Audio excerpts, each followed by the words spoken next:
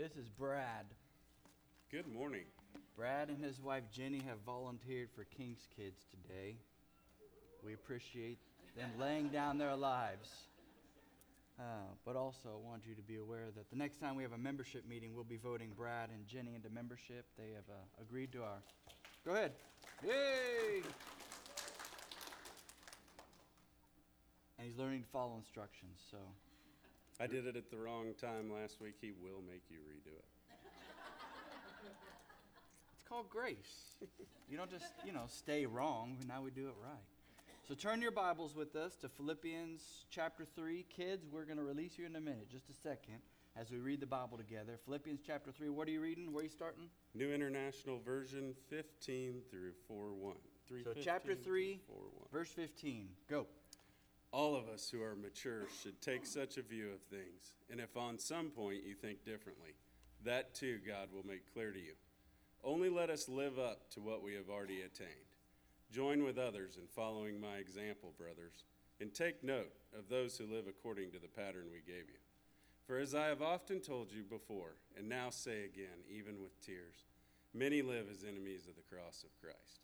Their destiny is destruction, their God is their stomach, and their glory is their shame.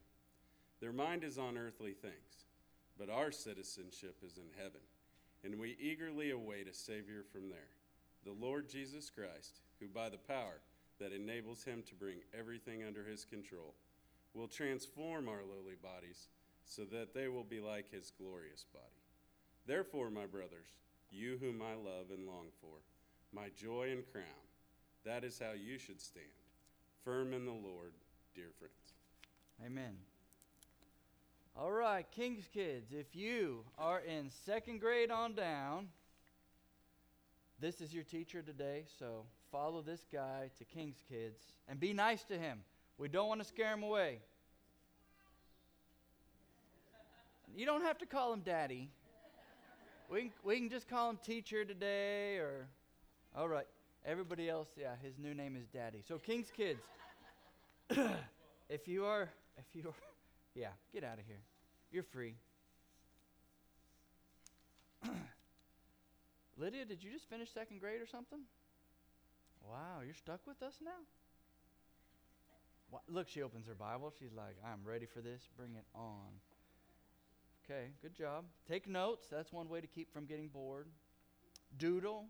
If there's a Bible verse you don't understand, if I'm reading it and you don't know what I'm saying, just open your Bible and reread what we're going through today and ask your dad questions later. Put him on the spot. There you go. Citizenship in heaven is our focus today. And Paul uses that as a contrast. Many walk as enemies of the cross of Christ. There are two kinds of people in this world: enemies of the cross or citizens of heaven. That kind of simplifies it. We're all humans, no matter where you are raised, the color of your skin, the language you speak. God divides us up. Those who are for him and those who are against him. And in many ways, that should be very, very comforting. That God sees our hearts and our faith, irregardless of where we live or what we even do. He's looking for what we think. And the goal of our lives is to be found right with God. And let me tell you why. Because you will find happiness and purpose and ultimate peace in God. That's why. That's what he made you for. He made you so that you would only be completely happy with him. Which means you have to trust him. You have to believe he is who he says he is. You have to believe who Jesus says he is. You have to believe that God actually forgives you based upon you trusting him to forgive you. Not by what you do to grasp and grab and make yourself right. Because you can never get it right. Faith is the only way you can earn citizenship into heaven. Faith, that's what he's looking for. Not your works. Not a long list of application questions to fill out. Not just the right passport photo. Man, I took a passport photo. Took my first passport photo, not for a passport. And, my kid said, that is the angriest face you've ever given for a picture. Like, I'm sorry. I was trying to look tough. But thank goodness my citizenship doesn't depend upon a photo. With God, it depends upon faith. So we're just honing in. We skimmed over this verse and Paul's bigger idea last week. And I want to look at this verse on its own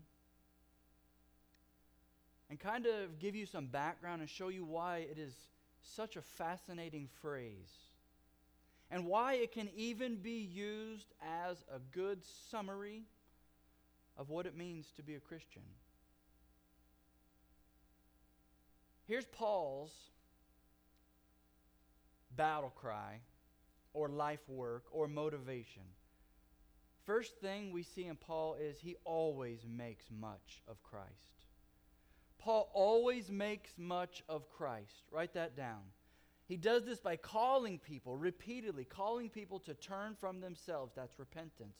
And follow the teachings of Jesus. That's obedience. Based upon faith that Jesus is who Paul says he is. Make much of Christ. Now, there's a secondary effect to that.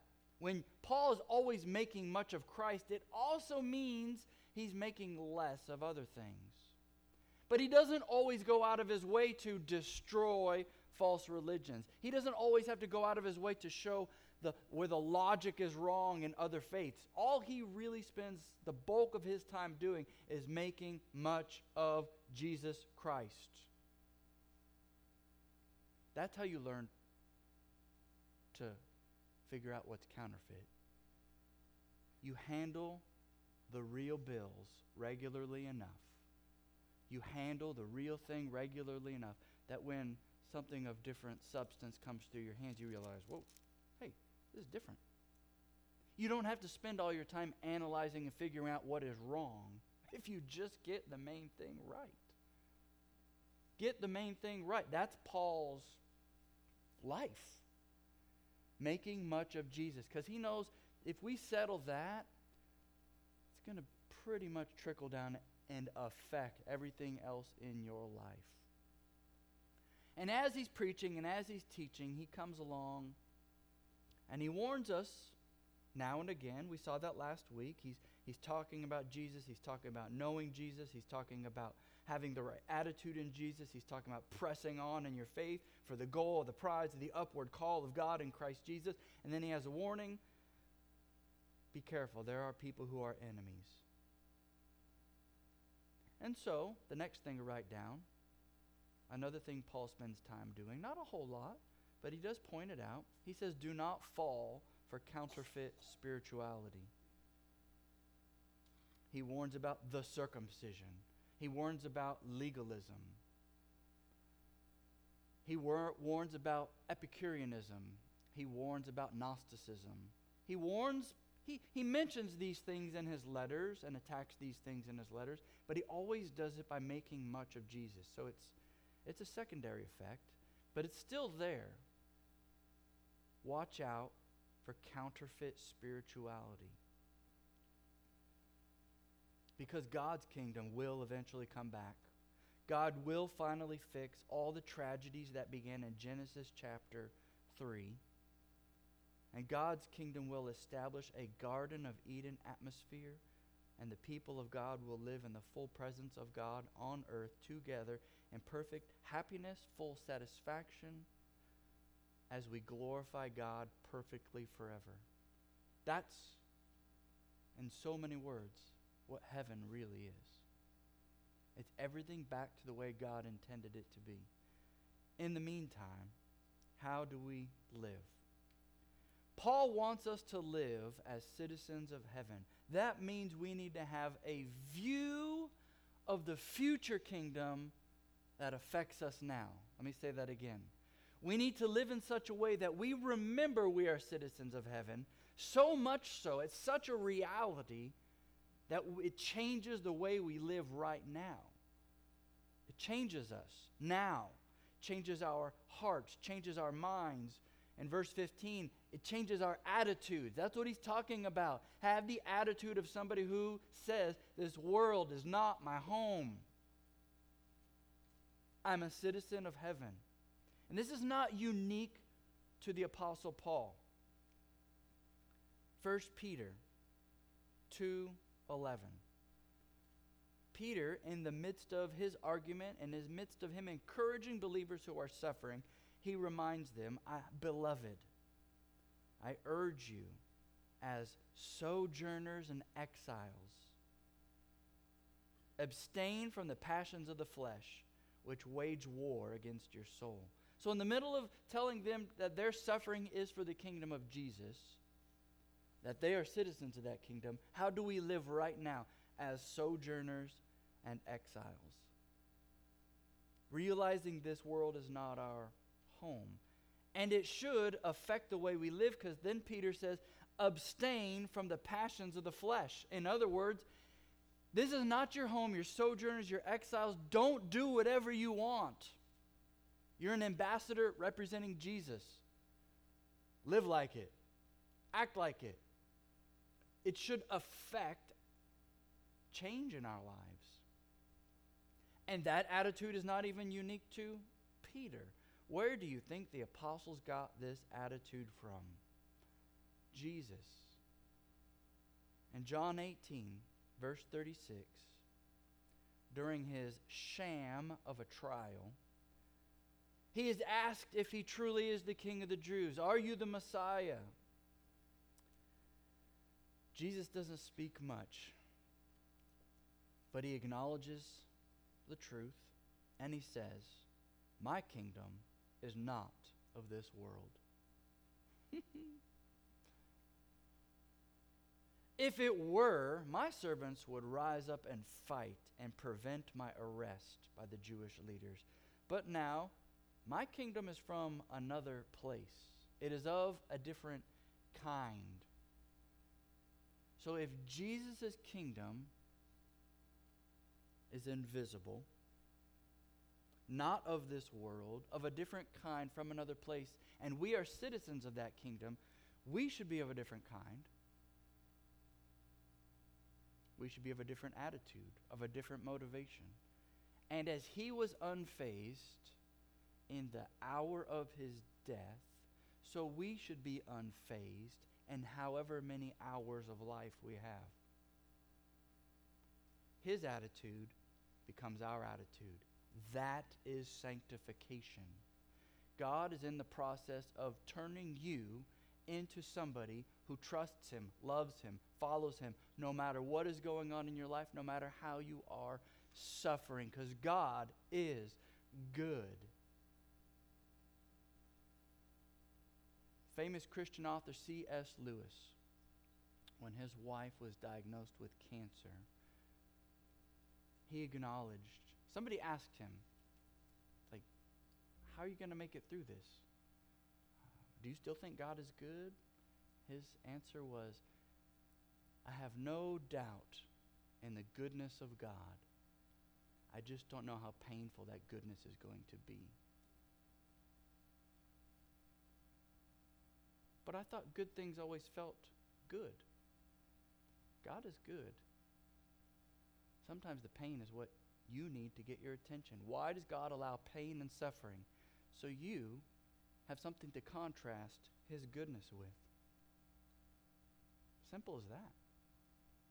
As much sorrow and suffering and pain you go through, however deep you go, the higher Christ should be lifted up in your mind.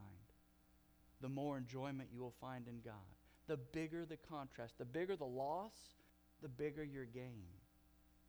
The more you hurt, the more pleasure you'll find in the presence of Jesus.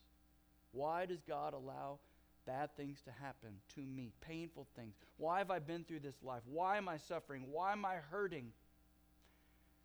So you will find everything you need in Jesus Christ.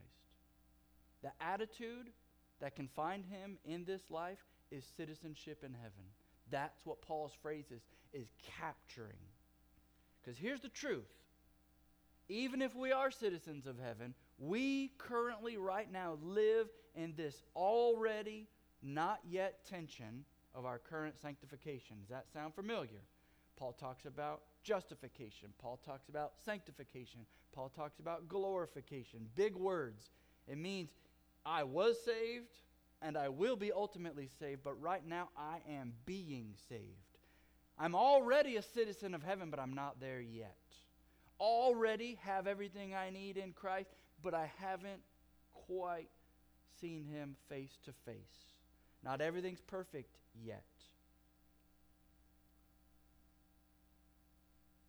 Write this down. The Bible is not about being ready to die, but learning to live. And we don't begin living when we die. That is the message of Jesus. You can have eternal life now, because he is that life. He is that life.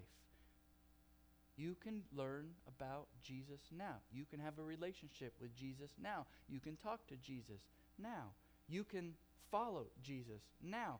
His mind can slowly become your mind now. His grace can flow over your life now. You have his forgiveness. You have his Spirit. You have access to Almighty God now. It is a hotline to your home. I always think of the bat phone whenever I think of hotlines, you know? Like they've got one phone in the whole city to call this guy. Come help us. Like he's sitting at home all the time waiting for that thing to ring, right? Like, yeah.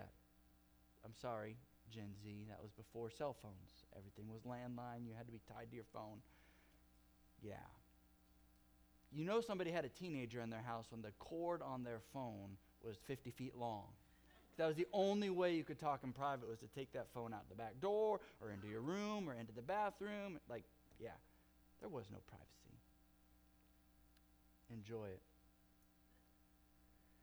But the Bible is not about just getting ready to die. It's about learning to live for Jesus now. I would add that, to live now. Not just preparing to live, but living right now, today, this moment. And that's what the Philippians need. Paul has started this church, he's discipled these people, and he has left. He's corresponded with them. They've sent letters to him. They've sent money to him. He's sending the letters back. He's sending people back. He wants them to change. He wants them to grow. It's not good enough for them to just be ready to die. In his letters, all of his letters to all of the churches, he's instructing them how to live this life. That is the great question. What do I do? What is God's... We usually say it this way. What is God's will for my life? What you're asking is, how do I live in this? What decisions do I make? We want God to make all of our decisions. That's not what it means to be human. To be human is to ask God for wisdom to make the right decisions and to suffer the consequences when we make the wrong decisions. That's how we grow. That's how we grow in grace. That's how we grow in wisdom. We need that. He's giving us opportunities to grow up. Do you realize maturity in the Christian life is not about knowledge, not about knowing more, it's not about memorizing more. Maturity or growing in the Christian life is about trusting God more and more and more. It's a heart issue. It's a soul issue, not a study issue. Not I need a new Bible issue. Not I need another. Most of the time we just need a kick in the butt to remind us to do what we already know we need to do. I'm really good at that. I'm sorry. Sometimes I'm a little harsh at that. But that's not Christianity. I'm not trying to make you a better people. I need to repent of that.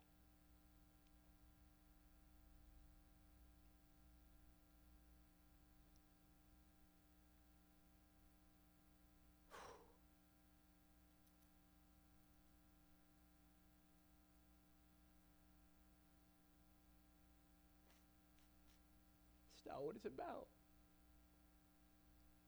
Being better. What joke. It's about trusting more, even if you don't get better. I'm here to tell you, even if your life doesn't get better, God is still good. From this day forward, if the rest of your life is terrible and you suffer greatly, it doesn't change the fact that God is good. To have a heart for that is what I want. For me, first. For you, second. Sorry.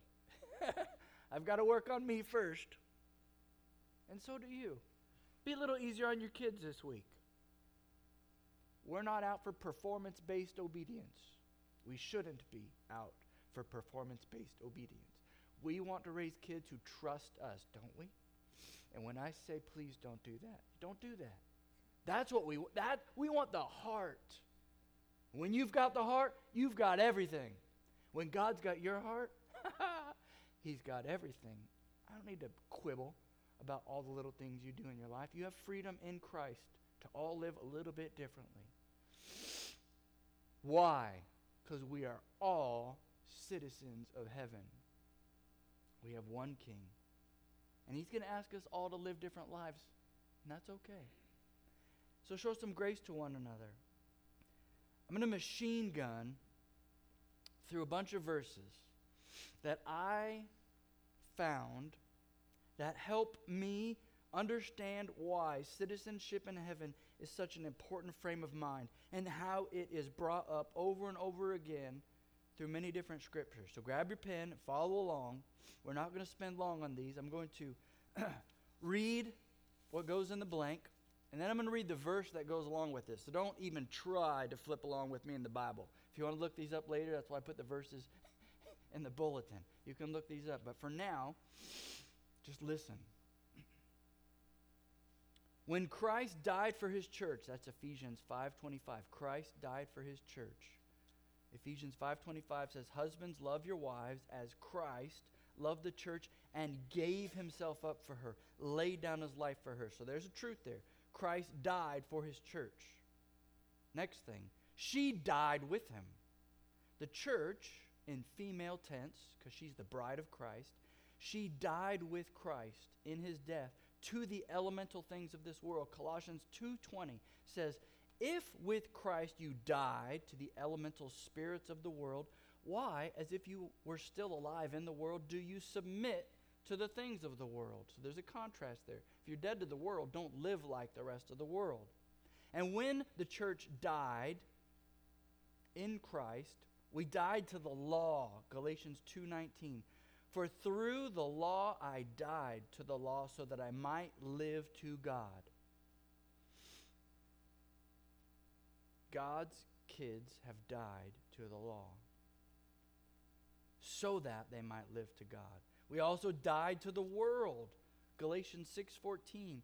But far be it from me to boast except in the cross of our Lord Jesus Christ, by which the world has been crucified to me, and I have been crucified to the world.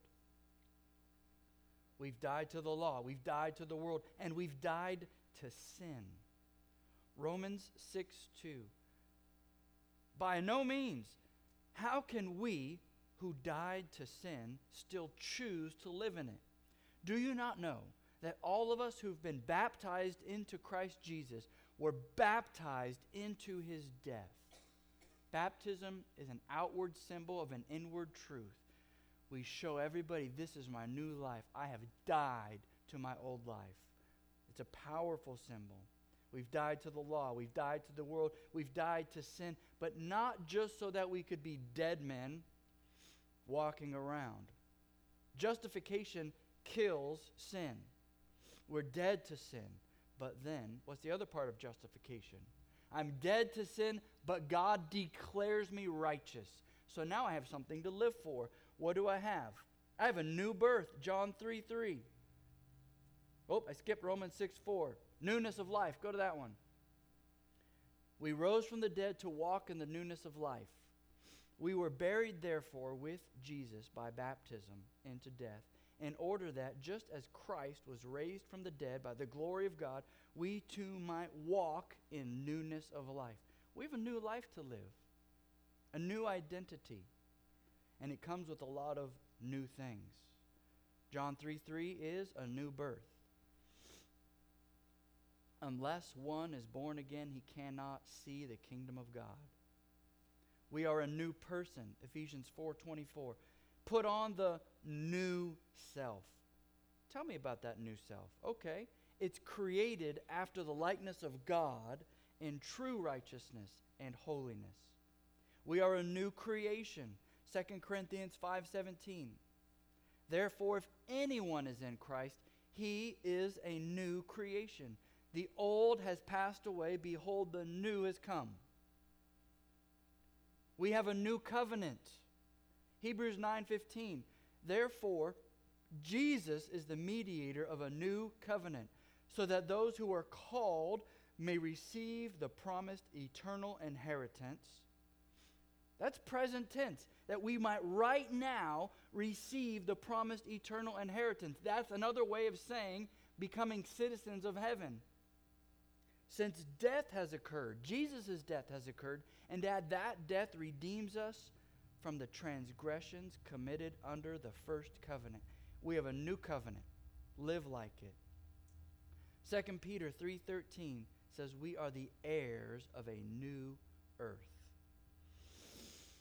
According to his promise, we are right now waiting for new heavens and a new earth in which righteousness dwells. I like the way he phrases that. We are, right now, it's present tense, we are waiting for a new heavens and a new earth. Peter doesn't just say that, he also tells us how we should live and what our mindset should be while we wait for that. We are waiting for God's kingdom to come. That's the very prayer of Jesus. Pray this way. Thy kingdom come, thy will be done. Like we want God to come back. Peter tells us how we should live in verse 11. What sort of people ought you to be in lives of holiness and godliness? That's the contrast. They're enemies of the cross. They're citizens of heaven. Citizens of heaven live with an attitude of holiness and godliness in this life, even though this life is not their home. We're supposed to live like we're already there. Live like we are representing the kingdom that is coming.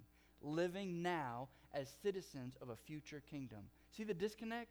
Why is it so easy to sin? Because this world is full of sin. And sin's all around. You can choose to sin. You can choose to live for yourself. You can choose selfishness all the time because it is at your fingertips. Is that how God wants us to live? Do whatever we want, fulfill the flesh? No.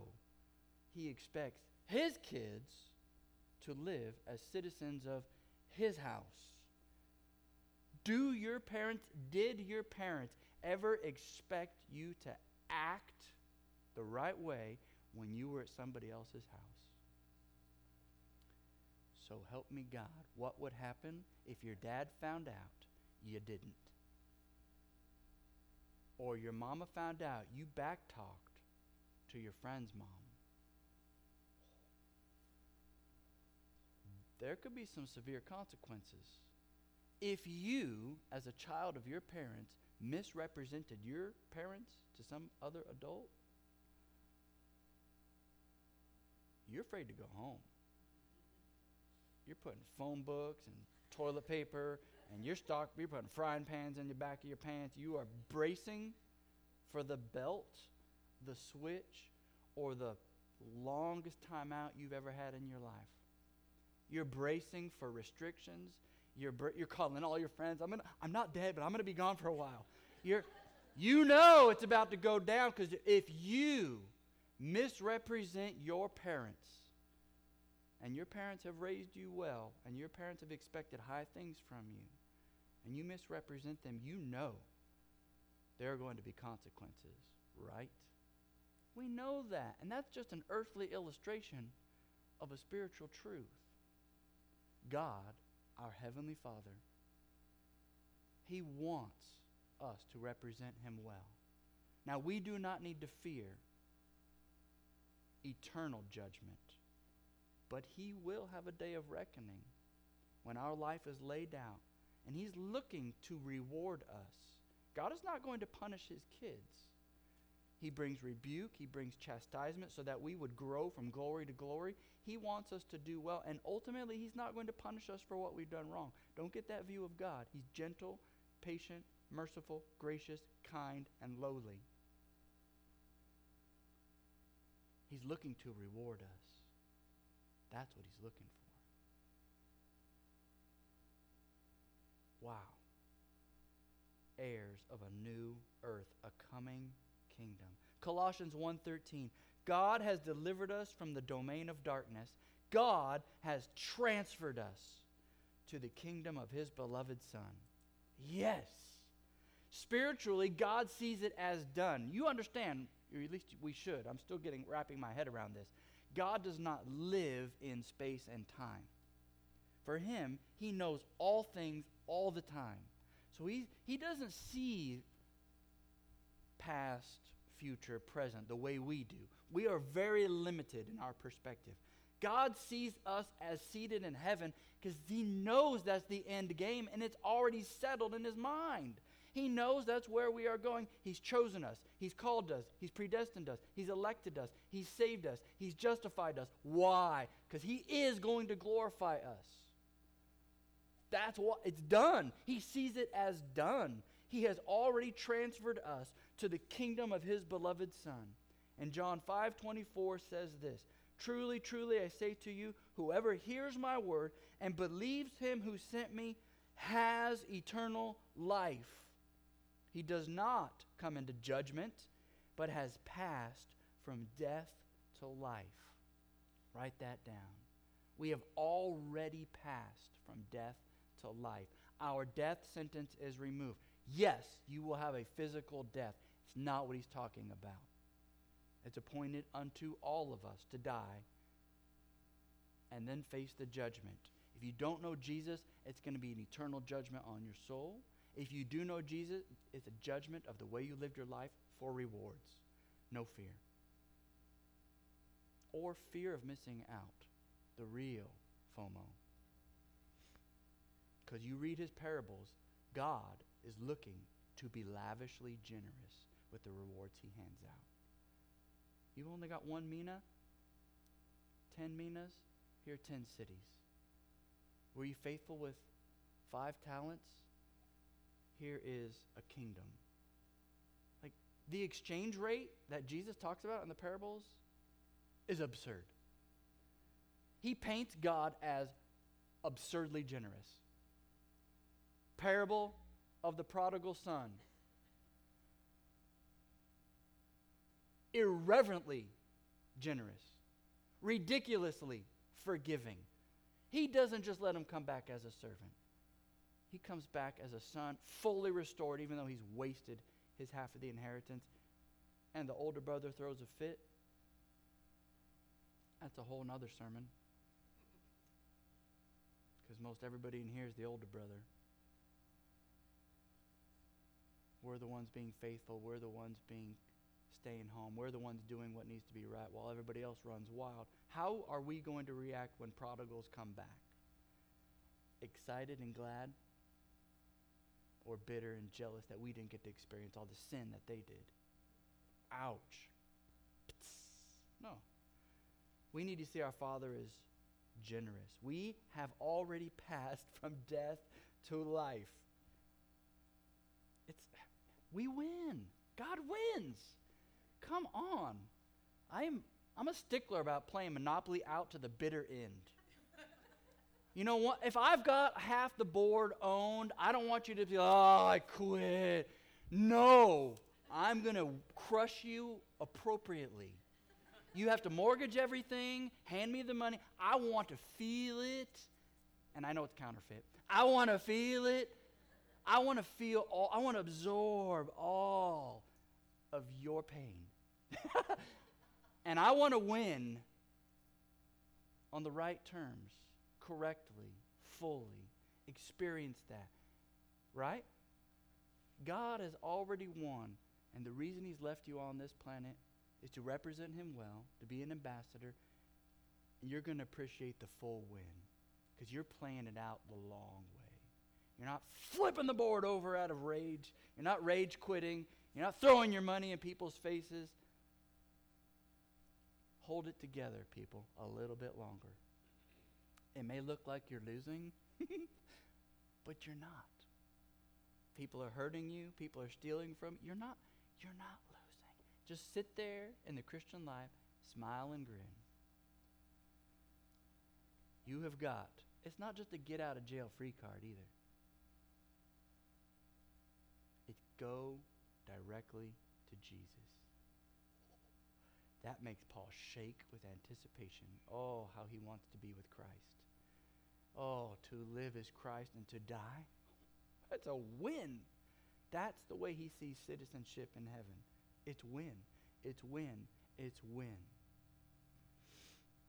Ephesians 2:6, we are seated with Christ in the heavenly places. Like already.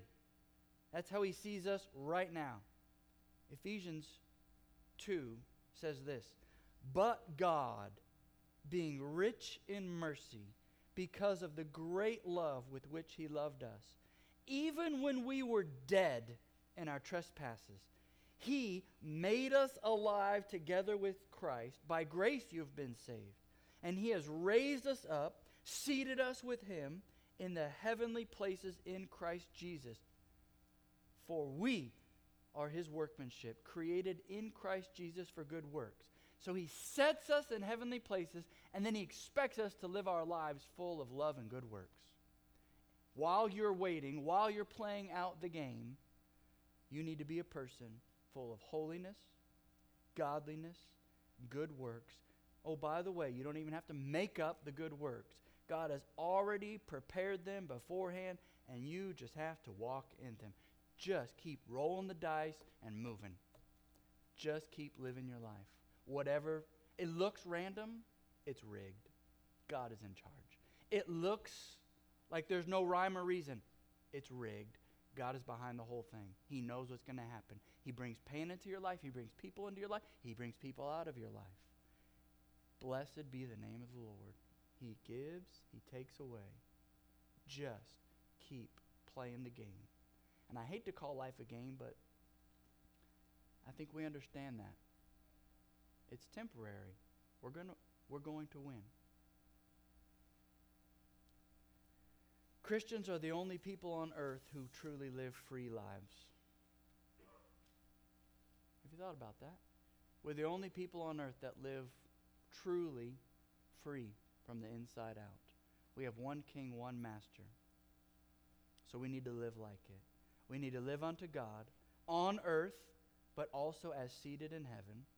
We need to live profound, holy, and honorable lives. And let me wrap back around to God using Paul to warn us. Our citizenship is in heaven. So, don't live a counterfeit life that claims to know God, but refuses humility and humbleness towards others.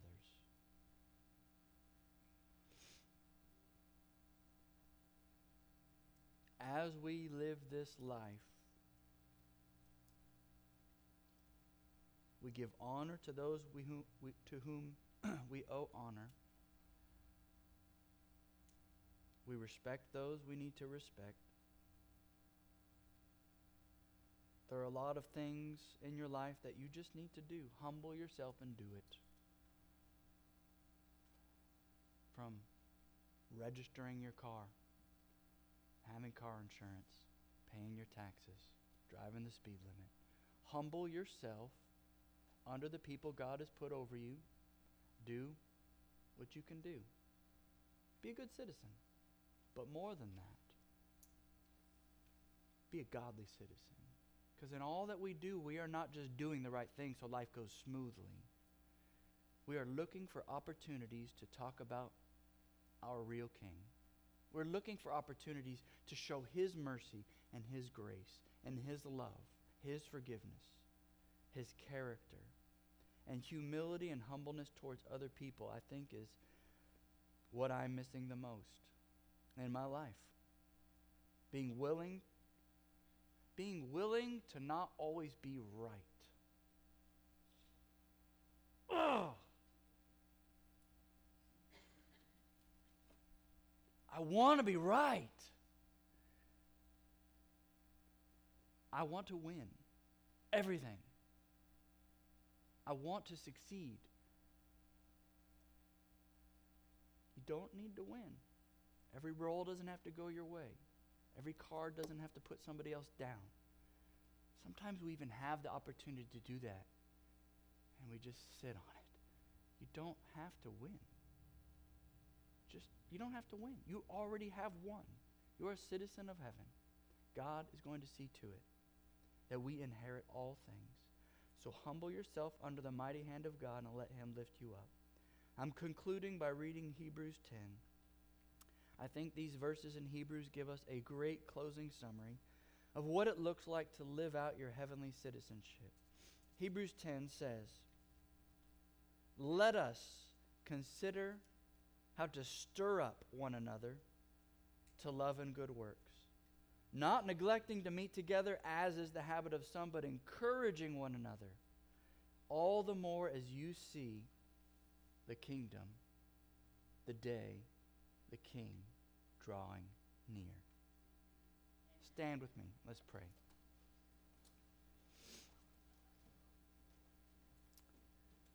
God, we come to you with thankful hearts this morning that we are not stuck in this world, that this world will not continue the same way forever, that you have already set in motion the final play. Jesus is Lord of all. We confess him as our King. Fresh this morning, Jesus, be the King of my life. Forgive me. Change me. Humble me where I need to be humbled. Bring pain into my life where I need to appreciate you more. And in all things, God, teach me to trust that you are good. Teach me to trust that you know what is best. Teach me to trust you to work all things together for good, according to your great purpose. And help us to do right along the way. Teach us to humble ourselves and serve other people, even at great loss to our reputation, even at great loss to our pride, great loss to our status in this world. Help us to value more our status in your kingdom. With every head bowed and eye closed, what does God ask of you this week? How can you make much of him? Is it something you just kind of have been putting off? Is it something new that he's brought into your mind or your life this week? What can you do in this next week to make much of Jesus? You need to catch up in your Bible reading? Do you need to spend more time praying? Do you need to go serve somebody, help somebody else? What can you do and have it come out of your mouth this week that God is good? God, help us. If you've brought things to our hearts and our minds this morning, help us to do it so we would make much of you. And as we make much of you, guard our hearts against being counterfeit, fake, shallow, immature believers. We want to make much of you. In Jesus' name we pray. Amen.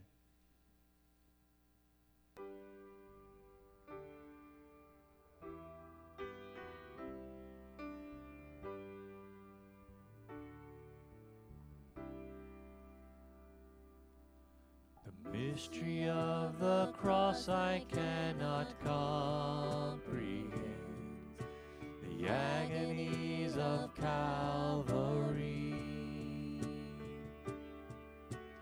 You, the perfect Holy One, crushed your Son, who drank the bitter cup reserved for me. Your blood has washed away my sin. Jesus, thank you. The Father's wrath completely satisfied. Jesus, thank you. Once your enemy, now seated at your table. Jesus, thank you.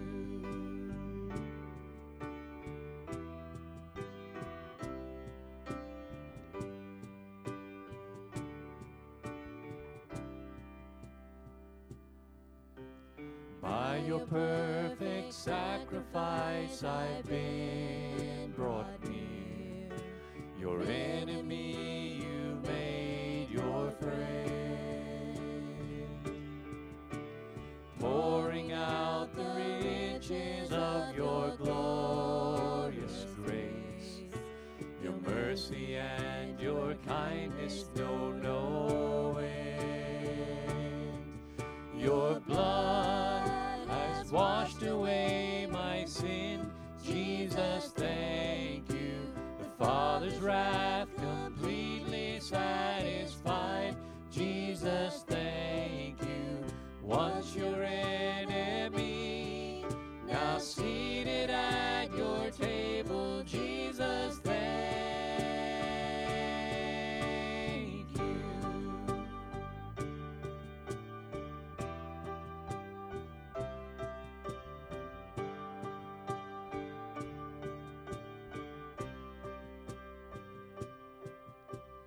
Lover of my soul, I want to live for you.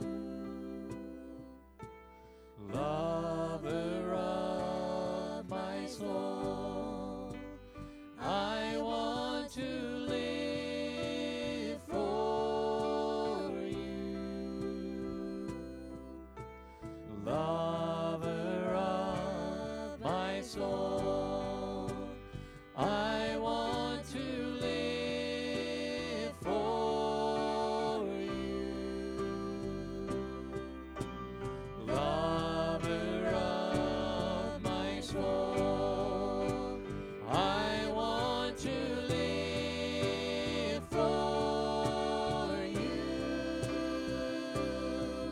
Your blood has washed away my sin. Jesus, thank you. The Father's wrath completely satisfied. Jesus, thank you. Your blood has washed away my sin. Jesus, thank you. The Father's wrath completely satisfied. Jesus, thank you. Once your enemy, now seated at your table. Jesus, thank you.